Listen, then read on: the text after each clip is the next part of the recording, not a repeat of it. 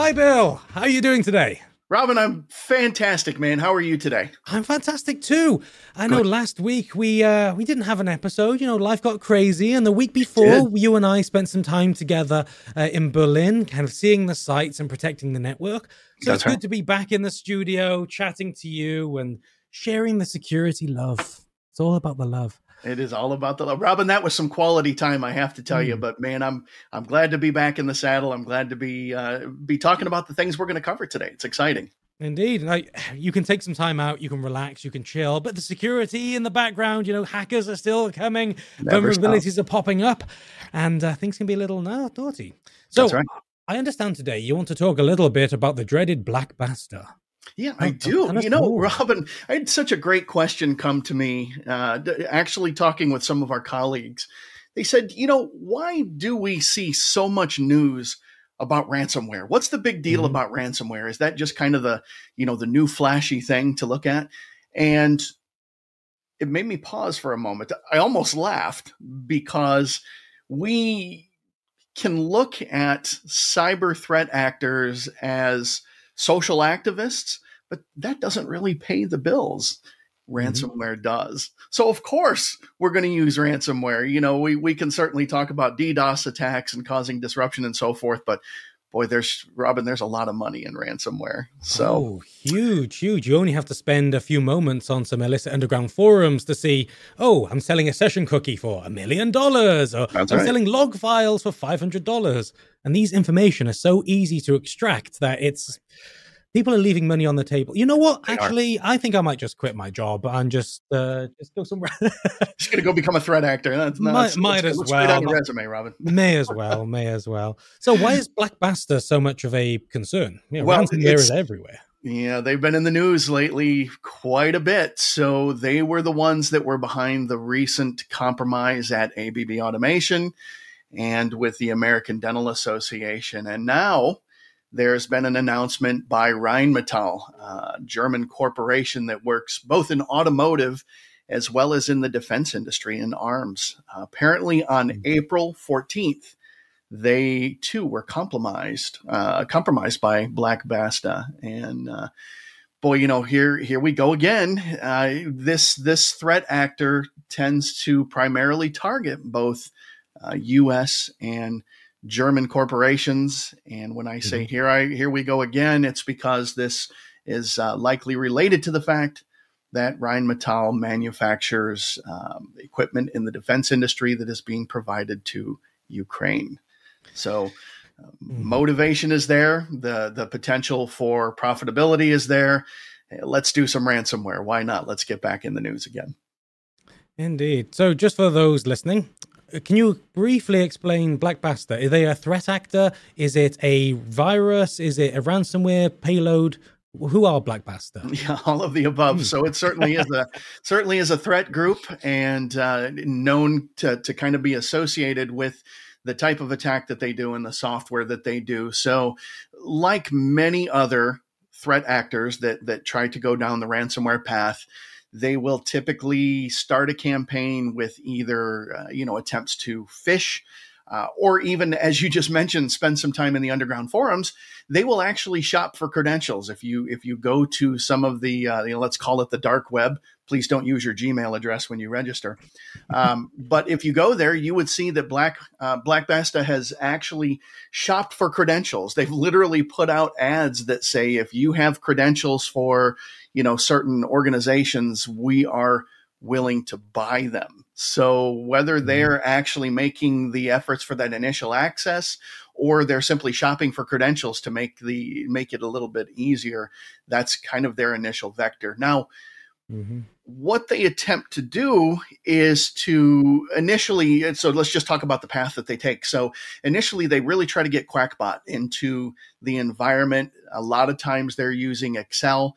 But once Quackbot gets in there, it's able to start looking around. It's able to actually survey the environment and eventually get us to a point where we are able to drop the malware on any of the endpoints. Now, this is just a typical pattern, Robin. Defense evasion.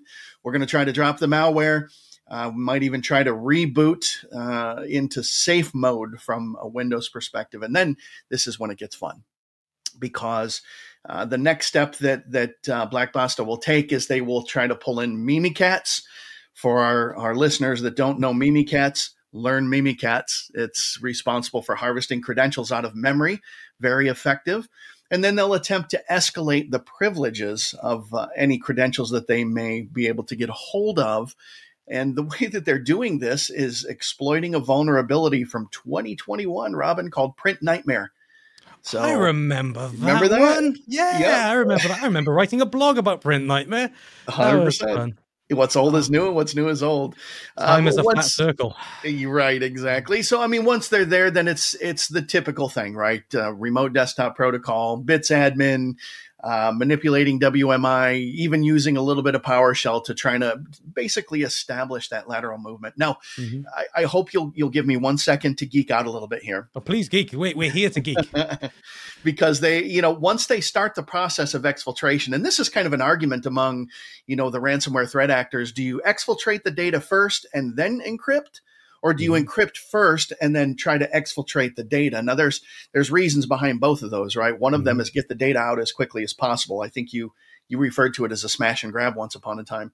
The other is we should encrypt the data first, because if we might try to evade any data loss prevention strategies, right? So maybe if we encrypt, we can do that. So they certainly try to exfiltrate prior to encryption. They use CoBeacon. If you're familiar with Cobalt Strike, CoBeacon, right? It's part and parcel.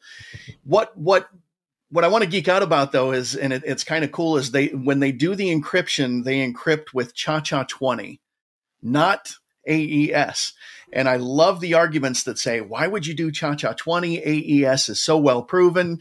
It doesn't make sense. And then, of course, folks will argue back and forth. I actually see the reasoning here. And I'm a crypto nerd, Robin. And I don't mean cryptocurrency. Anytime I say that, I'm a crypto nerd, somebody says, well, what do you trade in? And my response is twofold. Number one, it's none of your business. And number two, I'm referring to cryptography, right? You trade in secrets. Right, trade in secrets, exactly. But ChaCha20 is great because it doesn't rely on any type of hardware acceleration, right? Normally, AES, it can be slow unless there's some hardware assistance and even some lookup tables that can be embedded into hardware. ChaCha20, a little bit newer than AES, does not rely on any acceleration, so it's fast. And that's important when you're a threat actor trying to to do this encryption and develop this extortion scheme that you're trying to do. But eventually, once it's encrypted, ChaCha20 is a symmetric algorithm. Can talk more about that. But then their key is encrypted with a public key issued by Black Basta, and and there we are. So I mean, it's a very typical pattern, Robin. The big question is, what do you do about this? I mean, here's Rheinmetall. It's a defense organization. They obviously compromised ABB, huge organization. What do you do about this? And, we've just got to go back to what you and I have talked about so many times. Are you checking for domain reputation or suspicious domains when the phishing attempt happens? Do you have a software-defined perimeter so that when your endpoints get compromised and malware drops, anti-malware drops, are you noticing that? And then are you quarantining that? Are you using next-gen anti-malware to stop Mimikatz? Do you have a firewall to prevent lateral movement? Do you have IPS? Right, all of these different pieces to prevent the data being exfiltrated. Even are you monitoring your network so that you see anomalies when that data starts exfiltrating out of your organization? You should see that happening. So all of this, if you look at a SASE solution that has a truly unified context, not service chaining, not shared context per se. I think you even said something about that recently. A unified context is key so that all of these aspects are being taken into consideration. By the way, this is where I'm supposed to start talking about MITRE, right? And make a plug for that. But let's look at this from a behavior perspective. So, once again, here we go. very typical ransomware attack, very visible one. And my goodness, there are things that you can do to literally cut that off at the knees. Mhm. We have an opportunity to do that. Absolutely. The frustrating thing from me about Black Basta is they're not doing anything really new. Not at all. All of these ransomware attacks that we're seeing in the news, and just look at the cost of cybersecurity insurance. Sure. That's rocketing. And the reason it's rocketing is because these threat actor groups are using the exact same techniques, tactics, and procedures across each of the things. Sorry, I threw some MITRE out there, some terminology. I love it. But it's the same story over and over again. You have initial access, you have privilege escalation, you have encryption, you have lateral movement. And it's very easy from an outsider perspective to say, okay, if you had IPS, you could protect against this. If you had anti-malware, you could protect against that. Robin, but there's so much out there. Yeah, you hit something huge here. Ransomware is a commodity now, right? There is ransomware as a service that threat actors can literally contract it out. I'm getting ready to go do a talk to dig in depth into Lockbit. Boy, you want to talk about just an amazing pioneer in terms of ransomware as a service and some of the things that they are doing to ensure their business operates in a very efficient manner, so they can work with initial access brokers. They can even work for those who are simply looking for social reasons to make an attack somewhere, and they can simply be hired out to do that. So you're right. We have to understand that cyber insurance is aware of the fact that this is becoming a commodity. It's very easy to avail yourself of this kind of technology when you're a threat actor. And so as an organization that is trying to defend themselves against such attacks, what are the things that you can do that are going to meet the strict criteria that cyber insurance agencies are looking to impose in order to insure? Now, look, they'll insure you if it's, if you're going to adopt a more risky security posture, but you're going to pay for that, right? It's like anything else when you talk about insurance and risk mitigation and the financials behind that. So very, very interesting. And again, we see this is still the same thing, right? How do we compromise that end user? How do we confuse them? How do we fool them? And then just take the pattern forward. Again, if you don't have that unified context, you're going to miss it somewhere along the line, and they're going to be able to sneak through. I mean, the reality of this situation that we're in right now is tons of Fortune 500, Fortune 2000 companies are in vendor lock-in. They have architecture that they decided to purchase in the 1990s. They have so many interconnectivities that they see migrating away to be an insurmountable, impossible task. True. But where we are, we have people in schools, high school, secondary schools, who are actually seeing threat actor or being hackers as legitimate career paths. They are. Very, very legitimate.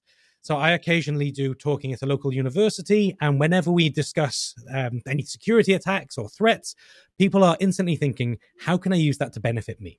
So they're not coming at this through the perception of, oh, we need to protect, we need to have a secure perimeter, we have to have a unified context. They think, oh, well, if I use Mimikatz right now or a Wi-Fi pineapple, I can do SSL stripping and get usernames and passwords, and then it benefits me straight away.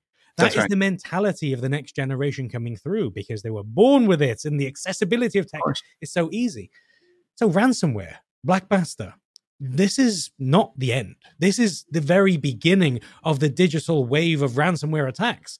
And anecdotally, I'm seeing a significant increase over the past 6 months in news articles about people being exploited, extorted, and challenges. It's a commodity. It's easy to do. But here's the thing. Again, it relies upon the confusion that is generated by an uninformed user. So let's not forget the importance of education in this entire piece.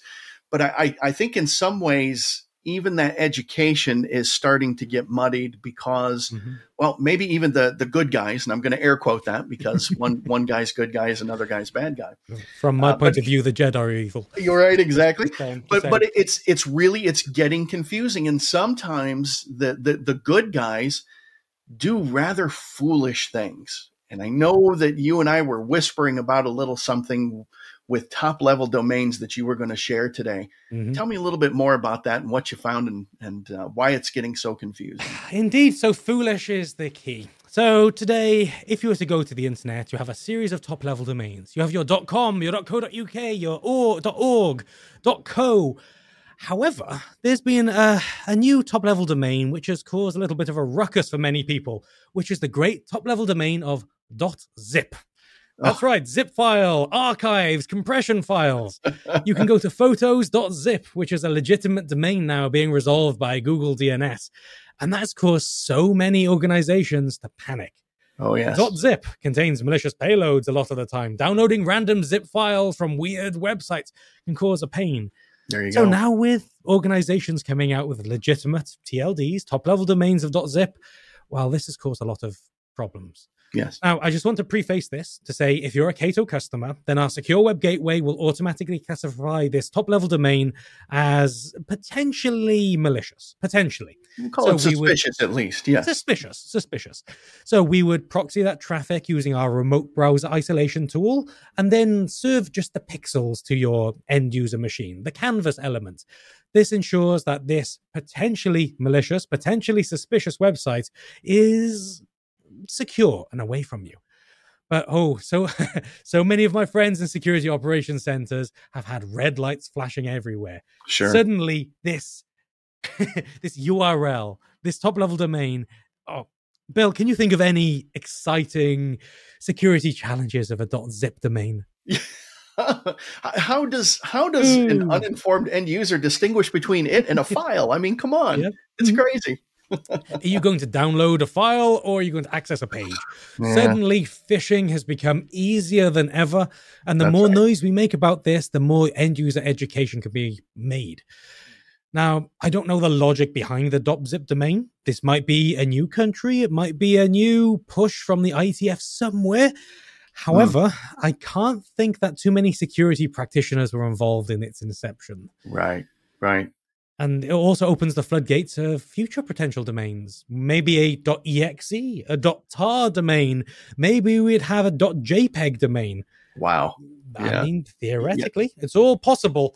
Absolutely. These floodgates have now been opened. So no, you're right. And you're going to see remote browser isolation become more and more of a necessity just to protect users. So that really is at this point when this is so new. And the opportunity to educate is still that it's so wide open. Remote browser isolation is really what's going to take you there. Indeed. Protect really against the unknown, protect against the undefined, protect against the uncategorized or the unsure. That's right. If you currently don't have remote browser isolation on your network, highly recommend you try and implement it. Ideally in a SASE context for that single uniform view of every single packet on your network. That's right. So, Bill, I know we're running a little short on time, so let's wrap it up for today. Okay. Thank you very much for your time. I look forward to it. And until next one, you stay safe out there. Appreciate you, Robin. You stay safe as well. Until next time. Bye for now.